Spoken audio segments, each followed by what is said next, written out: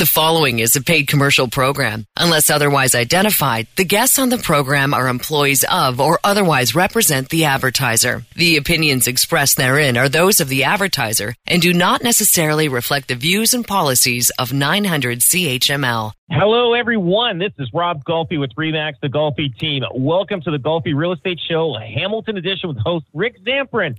And we have a special guest today with us, Brian Hogben from Mission 35 Mortgages. How's it going, Rick? What's happening out there? Hey, how are you? This is the Golfi Real Estate Show, Hamilton edition, 900 CHML. And you're kind of taking over here, introducing everyone, kind of stealing my thunder, but that's okay. We'll let it slide for a week. Doing fantastic. And I know you guys are doing too in this wild and wacky real estate market that we are in. If you want to get your home sold, you got to go online to robgolfi.com. Call the number one RE/MAX team in Canada. That's the Golfi Team, 905-575-7700. They're all over social media. You can't miss them. TikTok, Twitter, Instagram, Facebook. And for an instant home estimate, go to golfihomevalue.com. Click in on the digits that you need to and get a better idea of what your home could be worth on the open market. Rob mentioned Brian as well. Brian Hogben is with Mission 35 Mortgages. You can find them online, mission35mortgages.com. Yeah, I've had a great week. I understand you guys have had a great week as well. Yeah, we were away in Atlanta on training session. It was good. We've got 17 members from our team were there. It was really good. You know what? I'll tell you, it is good to get out. And we did some team building also, got everybody, together. We went out for some dinners and had some fun at some clubs. You know, the one thing I got to tell you, though, this is a decision that I think – why is it that the only time I have a Big Mac is after a night of drinking? Why do I make those decisions of having a hamburger and fries late at night after I've been out with, people, and it's not a good decision? Have you been in that situation? Oh, yes. Many a time I've been in that. Totally. And it just seems like a great decision at the time. It seems like it's doing so much good for me. I think the clubs and McDonald's or other hamburger places, they have something going on. And it's just like the Tim Hortons coffee. They're readily available and they're open. That's right. That's right. But anyway, listen, this is the Halloween weekend, right? A lot of parties, adult parties, yes, are happening. Like I meant like grown-up parties, not adult parties. Just in case anybody took that the wrong way. I just want So anyway, I just want to say one thing, Rick. What's the scariest movie that you've seen? So the movie that freaked me out the most, it may not have been the scariest, but it has stayed with me for years. It was it was The Ring. Do you remember the girl in the ring? Oh yeah, coming out of the TV. Yes. You know what? Yeah. I had to. In my job, I wake up very early in the morning. For the first week or so, I actually dragged my wife into the basement because I would go downstairs to have a shower. I did not want to be alone at all for fear that this woman would come out of the TV. I saw that. What, Rick? That is a big one. Yeah, I can relate to that. Okay? Oh, yeah. I can relate because the scariest one that I saw was The Exorcism of Emily Rose back in the day. And I had just moved into my house, and I was so terrified when I came home. I actually went to sleep at my parents' house that night. And I just and my mom and dad looked at me like I had six heads. They said, "What are you doing here?" I'm like, "I just missed you guys. I want to sleep in my own bed again." Oh, that's crazy. Well, my scariest movie was that I remember seeing Halloween, and it was on at our high school, and it was like a movie night they were doing. And I think it was close to Halloween. It was in October sometime. And so they had the cafeteria set up with a big screen, and everybody would come at night. It was Thursday night, I think, and, sleeping bag and I wish they still did that. But it wasn't sleep where you just kind of lay down. That, I think it was great. I think we should do it here with the Golfi Team. But anyway, so I was kind of seeing this one girl, and we kind of sat together and watching the movie Halloween, and I was so scared. I was clinging on to her like I couldn't believe it. I was saying, "Mommy." She said, "What a man." But that relationship went way down quickly right after that movie because I think she was looking for a man to hang out with, not a little boy. but I'll tell you something. That was. I'll never forget. That was a scary. I think I want to see if I can handle that movie again. But I'm gonna play it because I did rewatch Halloween not too long ago. How was it? Was it it's easier? Not that scary. Yeah. Well, when you look at it now, like just because of how cinematography. The technology's way. Yeah, technology's crazy. But you know what? I know it's a great to see those scary. I'm not a person that will go out and watch scary movies, but I mean, if there's a group of us that I can actually hang on to and they stay for a while after the movie. Yeah, that's like me. I need to have a sleepover. I need to have a sleepoper if I'm watching a scary movie. But anyway, back to real estate. Mm-hmm. So I just want to mention some things. So what we're finding a lot, and I'm going to have we're going to talk to my team about this. That if any agents out of town come to show the house or to do a home inspection or to do final walkthroughs, we got to make sure these out-of-town agents are there present. A lot of them are just giving the lock boxes to the client, and they are showing up without their agent. And this is a no-no in the real estate industry, and RICO will fine them and prosecute these guys. And it's happening a lot. So what I'm going to put in is that if an out-of-town agent brings in an offer, we got to double make sure that they're present and making sure that they're going to be there and indicate that if they're not, we will file a complaint against them. And if it happens more than once to these guys, they can lose their license. But you know what it is, Rick? These Toronto agents, and I'm not just, I'm not saying everybody. There's bad apples everywhere. It could be local agents from Hamilton, Halton, Niagara, or even Brantford area. If they shouldn't be selling houses outside the area that they're not willing to drive to 5 times, 10 times a week. If they, you know what I mean? Like, do it. Like, you know what I mean? You take an oath, you want to represent your client to the fullest, just like you and I were talking before, Brian. You were saying, like, if I have a real estate agent, I want them to they're my confidant, they're my sidekick, they're my my guru, getting me through the process. And for 3 hours, when I find out everything's going wrong with the house, I would want them there. Yeah, absolutely. So I mean, it's been happening.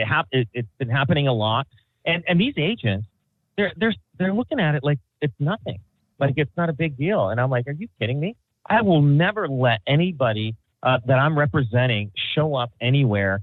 And I tell them, if you get there early and let's say there's another showing happening, please wait there till I get there. I do not want them me being with them through the whole process. So anyway, so that's one little tip that I think. So if you're a realtor and you're always there for your client, fantastic. Thumbs up to you. You're awesome realtor. That's great. And if you're that realtor that doesn't do that, okay, buddy, let's meet in the alleyway. Start doing it. Yeah. Start doing it. Stop. That's right. That's right. So another thing that happened was it was the first time in a long time where I had a seller wanted out of a deal, and for whatever circumstance, financial situation that they were put into, they asked me, Rob, do you think the buyers can they walk away from the deal? Now it was conditional still. We just did the deal, right. And then 24 hours later, he's calling me and saying, "Hey, I don't think he can do this deal because he talked to his mortgage person or whatever, and something financially doesn't work for him." So I called the agent up, and it just so happens the agent is the buyer. Oh, and I said to him, I go, and I was being truthful with him, and I said, listen, the guy that sold the house, I think it's not going to work out the way he thought it would work out. And is there any way that you would change your mind in buying this house? And he goes, no, not right, Rob. No, not right now. I think that we want to go through with this house. And I'm like, oh boy. So anyway, there was a home inspection scheduled the next day, and so I figured, well, it's got to be a real bad home inspection for him to walk away, or if there is any little things happening, put the hose in the basement. Yeah. Just kidding. Yeah. Why is there water in the middle of the floor and there's no path? There's no water stains leading to that. Yeah. But there was so the next day he does his home inspection. Now that guy is going to want the house more now because so basically the best way to have a home inspection go through 100% is tell that buyer, do you want out of the deal? My seller wants out of the deal. So the home inspection will always go through. Yeah. Even if there's issues, he's still going to firm up. But anyway, I felt sorry for the guy. And so it's sad, and the contract's bulletproof. There's no mistakes made on it because the agent that was buying it, he knew what he was doing. I knew what I was doing, and it's a solid contract. There's no mistakes on this. So he's so my seller has to follow he has to go through the protocol, and I don't know what I feel bad. Sometimes people make mistakes, and I get it, and I feel sorry for them. I tried to get this guy out of the deal, but the guy's not letting them out. So they fell in love with the house, right? So they're all excited. And I don't want to take that away from him either. So I don't know. It's like, Rick, what's your thoughts on that? Well, I was going to say, is there a time frame for sober second thoughts on the seller's part?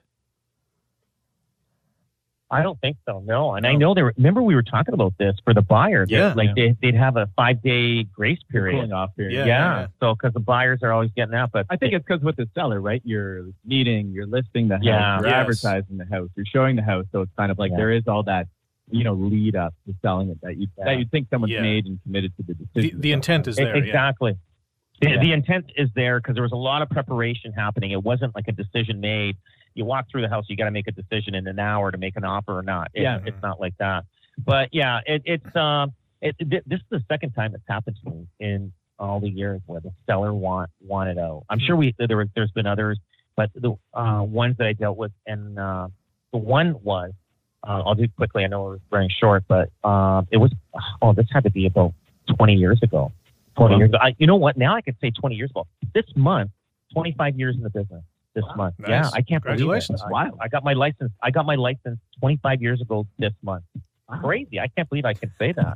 I've never in my 20s. Flying. I know. In my 20s, I couldn't say I was doing anything more than a week. Hey, we got to run here. I was going to say, when we come back, sorry? we'll get to Rob's continuous story here, but we've got to take our first break. If you want to sell your home or you're in the market to buy a house, call Hamilton, Burlington, and Niagara's top real estate team, the Golfi Team, at 905-575-7700. Online, robgolfi.com. That's Rob, Golfi.com. We'll also talk about rising interest rates and how that is going to affect homeowners and home buyers and home sellers. This is the Golfi Real Estate Show, Hamilton edition on 900 CHML.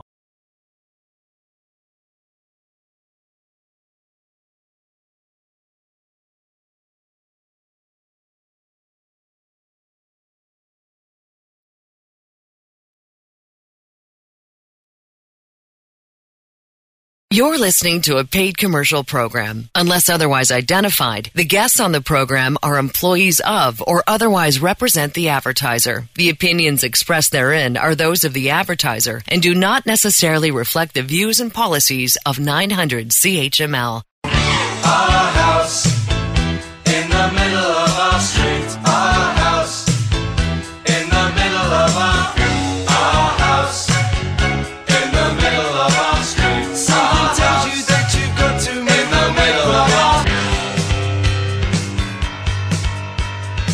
This is the Golfi Real Estate Show, Hamilton edition on 900 CHML. Rick Sanford here with Rob Golfi, sales representative, RE/MAX Escarpment Realty, the Golfi Team, and Brian Hogben from Mission 35 Mortgages. You can check them out online, mission35mortgages.com. If you want to sell your home for top dollar in this topsy-turvy market, you got to go online, robgolfi.com, robgolfi.com. Call Hamilton and Burlington's number one RE/MAX team in volume and unit sales, 905-575-7700. If you have a topic idea or a question for the Golfi team that you would like answered on this program, send them an email, questions@robgolfi.com. All right, another interest rate hike from the Bank of Canada earlier this week. Everyone take a breath. More pain probably on the way coming in December as well. What do you guys make of the situation that we're in right now with rising interest rates? Yeah, it's not amazing, that's for sure. But I think people have been expecting it. I think, you know what, the saving grace, I think, is the market time. The market thought there was going to be a 0.75% increase this week. It turned out to be a 0.5% increase. So, and poor Tiff, you know what? No matter what he does, that guy's going to get ridiculed. Too much, too little, too little, too much. Personally, I think going up a half a point is good right now. I think it's better than the 0.75 because, people's mortgage payments, they've gone up a lot, right? So if you're sitting in a variable rate mortgage right now and it was either 500 or 700,000, your payment's gone up anywhere from 1,000 to maybe up to 1,400 bucks on a monthly basis. And, the whole idea of rising interest rates is to cool the inflation. Well, guess what? A lot of people are going to have, even with people who had fixed rate mortgages right now who are coming up for renewal, they're going to have less money in their pocket. If you got less money in your pocket, it means you're spending less, right? So these things do take time. So I know the market is saying we'll probably see a couple more increases. We got the Bank of Canada meeting again December 7th, maybe another quarter point at that time, but then maybe in the new year we Christmas spending, Christmas things happen. Maybe no more keg dinners. You got to go to Swiss Chalet now. Yeah, maybe. That's what it is. Swiss Chalet. Swiss Chalet is going to be busy. You know what I mean? Well, it's interesting. So I'm a certified mortgage nerd. I love looking at this stuff. And when you look at the difference in payments right now, it's starting to have a major effect on people's finances now. Unsecured credit cards are getting back up to higher balances now. Coming out of COVID, we had historically low unsecured credit card balances, right? Because everybody, was not spending money as much, right? So now what ends up happening when your payments go up, typically you still live your life the same way, but then you put a little bit more on your credit card, right? So everybody still is going to make their mortgage payment. And they're not buying as much, right? They're not going out a little more, and they're not buying the extra, suit, jacket, or clothes. I think that's going to come now. I think that's kind of like now. I think, leading up to it took a little bit of time, but now I think it's like, people in these variable rate mortgages had their finger on the pulse. Now people are starting to say, hey, I'm in a fixed rate. My mortgage is coming up for renewal in 6 to 12 months. I should maybe look at this now. We're getting people now, which I'm ecstatic about. I had one lady call me this morning just say, my mortgage is coming due the middle of 2024. What should I do? That's great. I'm so glad that you're thinking about that now, because you're sitting at a 2.5% or 3% rate that's locked in. Hallelujah. You paid down a ton of principal. So that's great. And you're not going to lose your home. It's not going to be a terrible thing, but it's good to start thinking about your payments and budgeting now. Well, I can ask you a question. What was the interest rate in 2018 and 19? Can you remember that? Yeah, I think we would have been it was still good. We would have been in the threes. I think we would have been 3.5 to 4. Yeah. So I mean, it was. I mean, obviously, it was a lot better even then than it is now, and that was below average too, wasn't it? Yeah. I think too. We talked about this earlier too. People's perception of interest rates has a short memory, right? Yeah. Because a lot of people that are getting into the housing market now, they've been in the housing market for 5, 7, 8 years. We have so much information available to us right now that I think a lot of people haven't looked back 20, 30, 40, 50 years, right? When you and I go back, we talked about 2001 when I bought Tuckett Street. Yeah. We own a house. Yeah, that's right. We bought the same house. You bought it years later after I did. Yeah. And that was 6.75% for a 5-year fixed rate. And my only conversation at the time to myself, young guy, other than wanting to get out of my parents' basement, is, can I afford the payment? Right. And I think it's really got to come back to that conversation. Can I afford the payment? Right? Like, you're looking to buy, what are the payments? If your mortgage is coming up for renewal, how do I afford the payments? Maybe I take a longer amortization again. We're seeing a lot of people right now who are maybe paying off their mortgage after 22 years, 20 years, like bringing that amortization down. They'll bring it back up to 25 or 30, make that payment lower to get over the hump. You know what? I'm going to say one thing. Brian was born at the right time. He missed the 90s recession. Because you were probably in, I don't know, Well, I was 79, so in the 90s recession, I was playing Sega. Not Sega Genesis. Not like the good Sega, the original 1987 Sega Master System. So the highest interest rate I saw that I actually was paying on was probably about 12, 13% in the early 90s. Now, you didn't ever see that. You were like, what's your highest interest rate? 6.5%, 7%? Yeah, 6.75. Yeah. Well, I have taken some I have taken some because I've had to. Yeah. Leverage, but yeah. No. But what I'm saying is that because I'm not that much older than you. No. No. But anyway, but Rick saying that, he kind of missed two times, like people that I talked that are 10, 15 years older than I am. They went through the 1980 recession at 19-20% interest rates. Now that was insane. So but your turn may come still. Who knows? But yeah, you know what? We could be my crystal ball is not perfect. But I don't think we'll ever see those numbers. I don't think so, because we're a lot smarter now as a government, and worldwide. But I do think that, but it's not scaring me. Like the interest rates aren't scaring me. I don't think they're scaring you. Well, no, I just purchased another investment property. I bought one right now. I think you go back to the fundamentals. I sold one that was non-performing, purchased one that was a bit more performing, and it comes back to the basics. If you're an investor, does the revenue exceed the expenses? Yeah. And do you want to lock in for a 2-year, 3 or 4 year term? Like, do you have a buffer zone there? Just like we said before, if you're a first-time buyer or repeat buyer, can I afford the payments? Those fundamentals are still there. Here's the difference in this equation, though. Brian, when you had that 6.75 mortgage rate, what year was that? That was in 2002. Okay, so your house is probably, what, 150, 180, 200,000 max? 165,000. But I will say, too, my income at the time was about $29,500. I bought that same house for $85,000. Okay, how many years earlier? But yeah, I see it. Like, you know what? And I bought that house on an income under $30,000, right? I think a lot of people can't buy things on a single income today. You need the double income right now, but incomes are exponentially higher, I believe, as well. Too. Oh, big time, yeah. And then I ended up buying that as an investment property. So I lived in half, Rick, and then rented out half, right? Which I still think is, for someone to get into the market today, it's definitely harder, definitely more expensive, right? Yeah. But I think the house is Canadians' number one source of savings, investment, wealth, right? Yeah. And I like that because it's a forced savings plan. It's so, like, if I put my money in a savings account, if I have too many drinks, I can go to an ATM and take it out. Yeah. Right? Exactly. If I put money into a stock market or mutual fund, I may have to wait a day. Yeah. I got to call my banker and take it out. By me forcing myself to pay down equity in a house, it is probably the best savings plan. I think that's why Canadians have most of their equity in there. So that's why I'm a strong believer that it may be a lot tougher now. It's a great investment. Well, most wealth is created by real estate anyway. So, right. Yeah, and that was my point with the average price of a home back then compared to now. It's tougher to get that down payment to get in. Yeah, most people are still relying on the bank of mom and dad if they're of age to do so.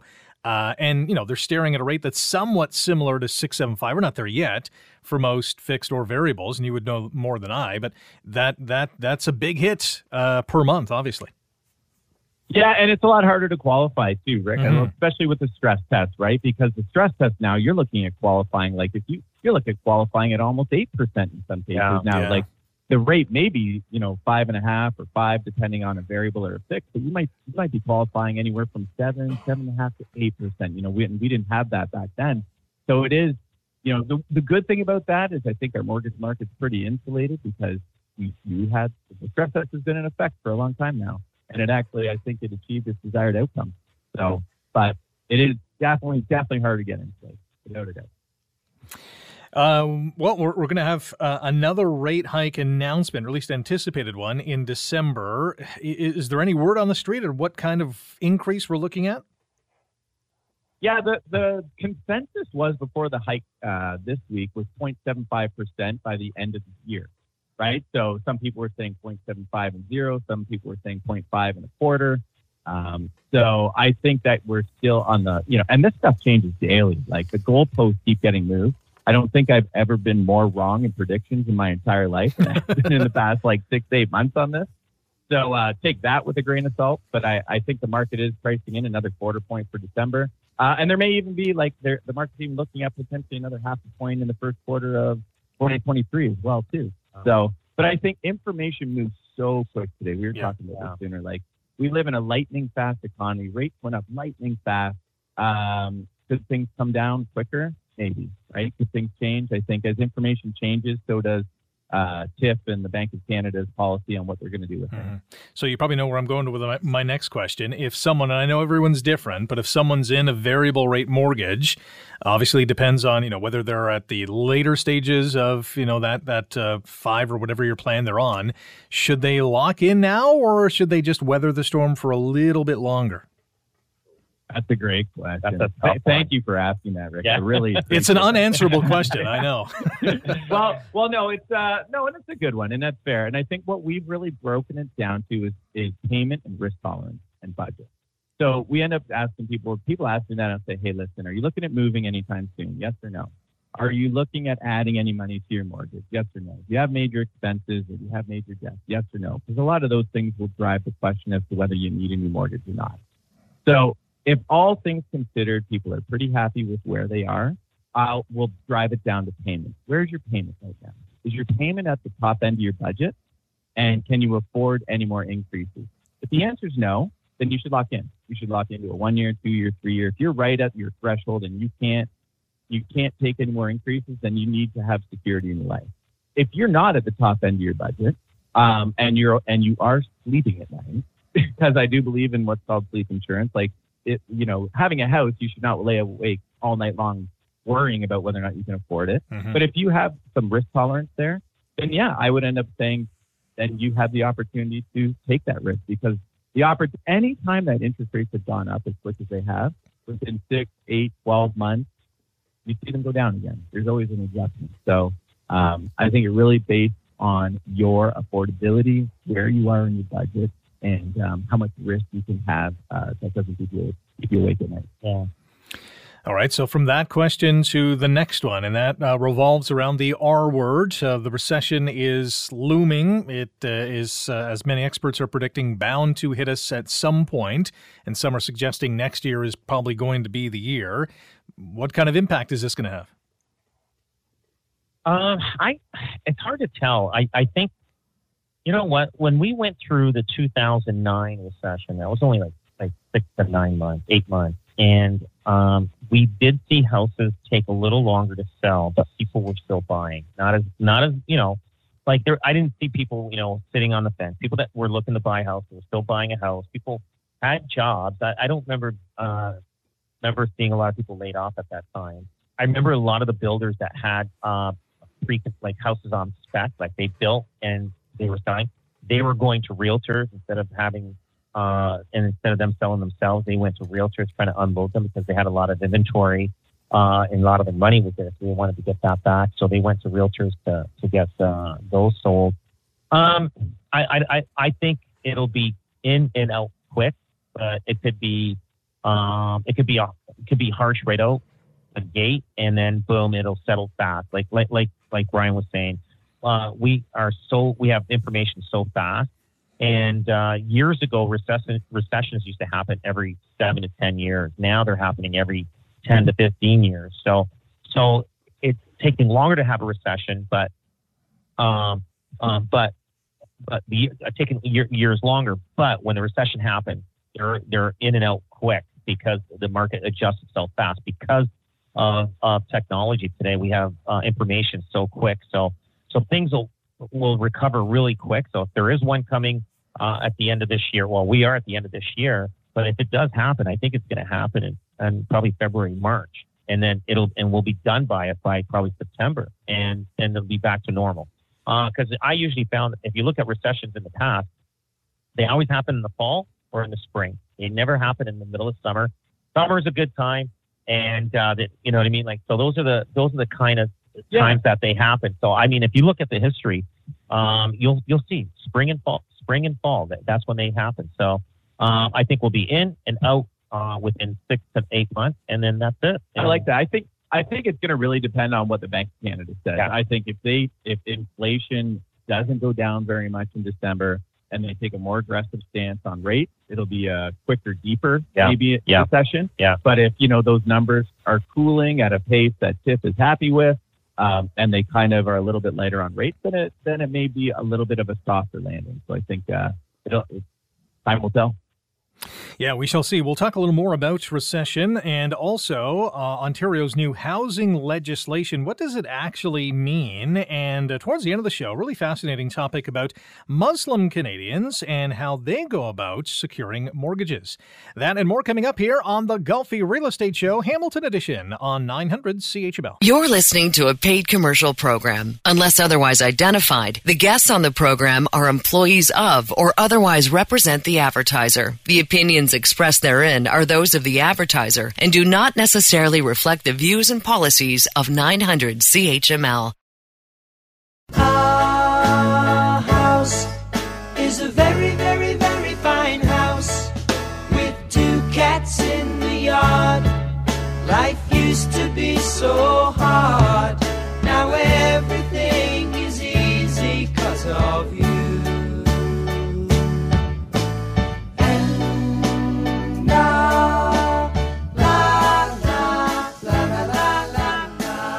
This is the Golfi Real Estate Show, Hamilton Edition on 900 CHML. Rick Samprin with Rob Golfi, sales representative, RE/MAX, Escarpment Realty, the Golfi Team. Check out their website at robgolfi.com. That's Rob, Golfi.com. Call the Golfi Team today, the first ever real estate team in Hamilton to sell 1,000 homes in a year. 905-575-7700. That's 905-575-7700. And follow the Golfi Team on Facebook, Twitter, Instagram, TikTok as well. Our special guest today, Brian Hogben from Mission 35 Mortgages. Check out their website at mission35mortgages.com. Well, earlier this week, the provincial government outlined new, or at least I guess a tweaked housing legislation that includes a few different things. Rob, Brian, how do you want to tackle this, and what do you want to focus on here? Well, there's a lot of pluses and there's, some negatives on this. And I think Doug Ford knows that we're in a major crisis, and he's a take action type guy. Like he's a business person, right? He's saying, listen, we got to do something because we got problems. We got interest rates rising and people are slowing down and buying houses. So that's not, and they're not building any more new houses, and we have a shortage of homes. So basically, he's putting in that people can duplex their house and bypass, the municipal levels and let's just get going. We got to get housing out there and get things going, because otherwise it's like a buildup. It's like a buildup of water building up in a dam, and let's say and then there's so much pressure that it's going to explode. Well, we're getting there. He sees it and he sees it. This guy's as a businessman, so. I think we have to do something. It's no different than there's duplexes and triplexes in inner cities like downtown Hamilton. There's a lot of them. And you know what? And there are parking. Everybody parks on the street. There's only, maybe one car in the driveway. That's all you can fit. And then you got, 10 cars on the street for every household. But I mean, we managed it. I mean, we managed snow plowing. We managed, garbage removal. We managed everything. So I think it is a good thing. And Brian and I were talking about this morning. Brian was saying that this is perfect for people to afford first-time buyers. It brings even new one-time investors to come in. It makes it easier to afford as well, too, Rick. Like I look at it always as a first-time investor. We were talking last segment about how hard it is to get into the market. If you have legal duplexes and triplexes, more lenders will realize the income to help that first-time buyer get approved. So, and some lenders will recognize the granny suite, the in-law suite, the secondary unit. Some won't. So I think if you have more duplexes and triplexes available, it does allow that first-time home buyer to say, hey, if I have $1,500 or $2,000 worth of rental income, I can get an extra $150,000 in mortgage or $200,000. That might be the difference to get me in there. And I like this plan. Hopefully it doesn't get blocked too much by municipalities. We were talking about that before, but I think the reality is I think the Canadian investor is very resourceful, right? And if you look at Canadian investors, the mom and pop investor, the people that got maybe 3, 4, 5 rental properties, they would look at this and say, holy moly, prices are down. Opportunity. Opportunity. I could buy a single family now and turn it into a legal duplex or a legal triplex. Will that solve 1.5 million? Probably not, but I think it might actually make a dent. Yeah. Here's the question, though, and here's where we relate it back to the recession. Can a recession derail this housing plan?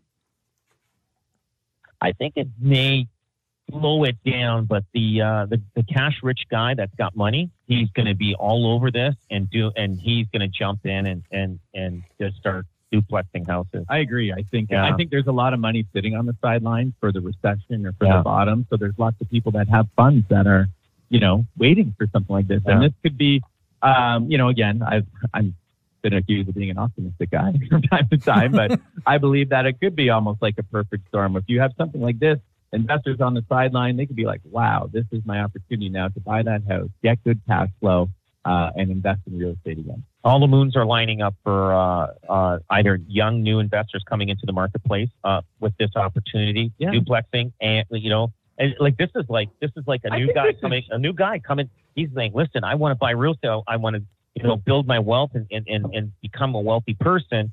and not only you're allowed to duplex, but you're allowed to, now there's a recession, housing prices are adjusting itself. Like I said, the moons are all lining up. And duplexing or triplexing, something I know as a young investor was terrifying. I got to go to the city of adjustments. I got to do this. I got to do that. I'm like, and everybody I talked to be like, oh, Brian, you don't want to do that. Like it was, it would be like getting an MBA. Yeah. Right? Oh, yeah. Like trying to own a property. Yeah. So you'd remove that. Now, young, dumb Brian would have been able to do this. Yeah. So. And that's one of the big keys is the speed at which you can convert your property. Oh, absolutely. Yeah. Absolutely. Yeah, because you can't right now. Like even to this day, I'm not an expert on that process by any means. No, I mean, convert it. I wouldn't be able to navigate someone through that. Well, you have a garbage, what do you call it, a bin in front of your house. You get shut down, even if you're just throwing garbage out. I mean, hey, what are you doing here? Like, you get shut down. You know what I mean? Like in Hamilton, like it's like, and they watch that, especially in the they count the mailboxes. Yeah, they count the mailbox. Yeah, how many doorbells too? Yeah. There's exactly. When we come back, we're going to talk about Muslim Canadians who want Canadian banks to offer Islamic financial services. We'll explain when we come back here on the Golfi Real Estate Show, Hamilton Edition on 900 CHML. You're listening to a paid commercial program. Unless otherwise identified, the guests on the program are employees of or otherwise represent the advertiser. The opinions expressed therein are those of the advertiser and do not necessarily reflect the views and policies of 900 CHML. Two of us riding nowhere, spending someone's hard-earned day. You and me Sunday driving, not arriving on our way back home. We're on our way home. We're on our way home. We're going home. Last go round here on the Golfi Real Estate Show, Hamilton Edition on 900 CHML. Rick Zamprin alongside Rob Golfi, sales representative with RE/MAX Escarpment Realty, the Golfi Team. 905-575-7700 to contact the Golfi Team to get your home sold. You can also go online to robgolfi.com. That's robgolfi.com.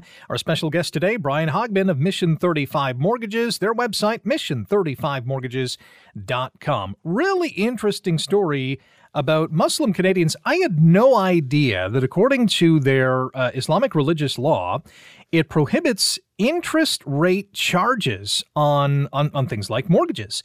So they're having to go to other financial institutions who deal specifically with this.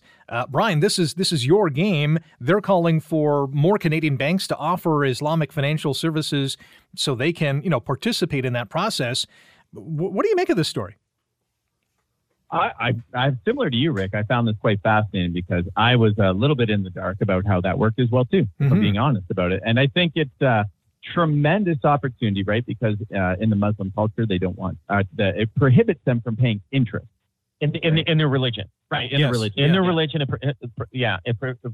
so, but you were mentioning something, I guess, what were you mentioning, Brian, before? Oh, I was just saying, there was we deal a lot with the Filipino community as well too, and they have something called a palawagam. Me and Rob were talking about. I thought it was so interesting, where people in a community, 10 of them together, will get together and save $200 a month. They'll each put it into the kitty, kind of thing. And then when it's someone's person to buy a house, they get to take it out. Right? It's a great community way of sharing interest free as well too, and supporting each other. But with this, I think it's an amazing opportunity for Canadian banks, but Canadian banks they're amazing, but they're like, I equate them to like a big battleship.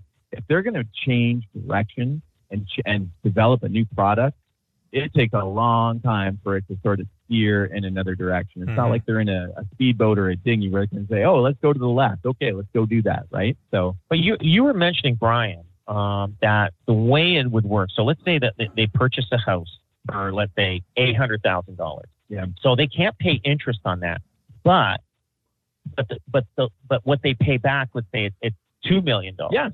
And so basically the purchase price becomes $2 million for the bank, right, versus $800 from the realtor, right, and say, okay, you got $2 million to pay, and this is what you need to do minimum every month to pay, and that's it. So basically, they're getting a set interest rate for the next 20 years or 25 that'd be years. like- So that's a tough one. It'd be like, and it's hard to price, right? Because, if you have interest rate anomalies like we're in right now, where you got peaks and valleys, how do you price that in? And I think that's probably one of the reasons why not a lot of people are jumping at it, because you got a lot of, there's a lot of pricing risk built into a product like that. So there is a company that's saying that they're doing it right now, and I do think there's a market for it. But to see a lender jump on it anytime soon, I'd be really. And they say there's a lot of Muslims in Canada right now are renting because they can't get the mortgage, or not a mortgage, but get the loan that they want to pay back their house. So they've been renting for a long time. So it's sad to see that. There's a huge percentage of the population in Canada is like this. I didn't realize this is new. Like when I found this, I found, hey Rick, when I found this, actually my wife found this, so she sent it to me. She goes, I think this is something you guys got to talk about. Well, I think it's a great business model too, because really you're still paying off a mortgage per se, but you're front end loading anything. That's right, and they don't want to hear the word interest. Right. That's what interest cannot be in their vocabulary. So it can be just be a cost or a fee or whatnot. Yeah. One of the companies mentioned in the article, the Canadian Halal Financial Corporation. Right now, they have 35 families who have mortgage, for lack of a better term, but there's 12,000 others on the wait list, which, Brian, as you mentioned, speaks to the opportunity out there from from the big banks here in Canada. It's all about risk, though, right? Yeah, correct. I think it's about risk, and it's also about efficiencies. I think banks more so than ever are looking at efficiencies, and that's one of the reasons that Canadian banks, even on a different scale, they're going to make it a little bit more difficult than have over the past 5-10 years on rental properties. If you get someone underwriting or someone approving a mortgage, if I'm approving a mortgage for Rob to buy his house, I only have to look at Rob's information. If Rob has 30 rental properties, I got to look at 30 lease agreements, 30 mortgage statements, 30 property taxes. So that could be, and it's, from a bank's perspective, it's pretty much the same profitability. So do I want to do that? Some make a business decision, yes, some no. I think in this case, I do think it's a tremendous opportunity, and I think it makes sense. It's just it's just a matter of whether or not the banks can make it efficient enough for them to, let's not kid ourselves. They want to be profitable on it, right? So is that enough of a market size for a bank to jump at? I don't know. It's an interesting story. Nonetheless, we got to go. You can listen to our show online through Spotify, iTunes, Google Podcasts, Stitcher, and many more. Just search for the Golfi Real Estate Show in your favorite podcast platform. Hit the follow button so you never miss an episode. Thanks for listening to the Golfi Real Estate Show. We're back next Saturday at 9 on 900 CHML. The proceeding was a paid commercial program. Unless otherwise identified, the guests on the program are employees of or otherwise represent the advertiser. The opinions expressed therein are those of the advertiser and do not necessarily reflect the views and policies of 900 CHML.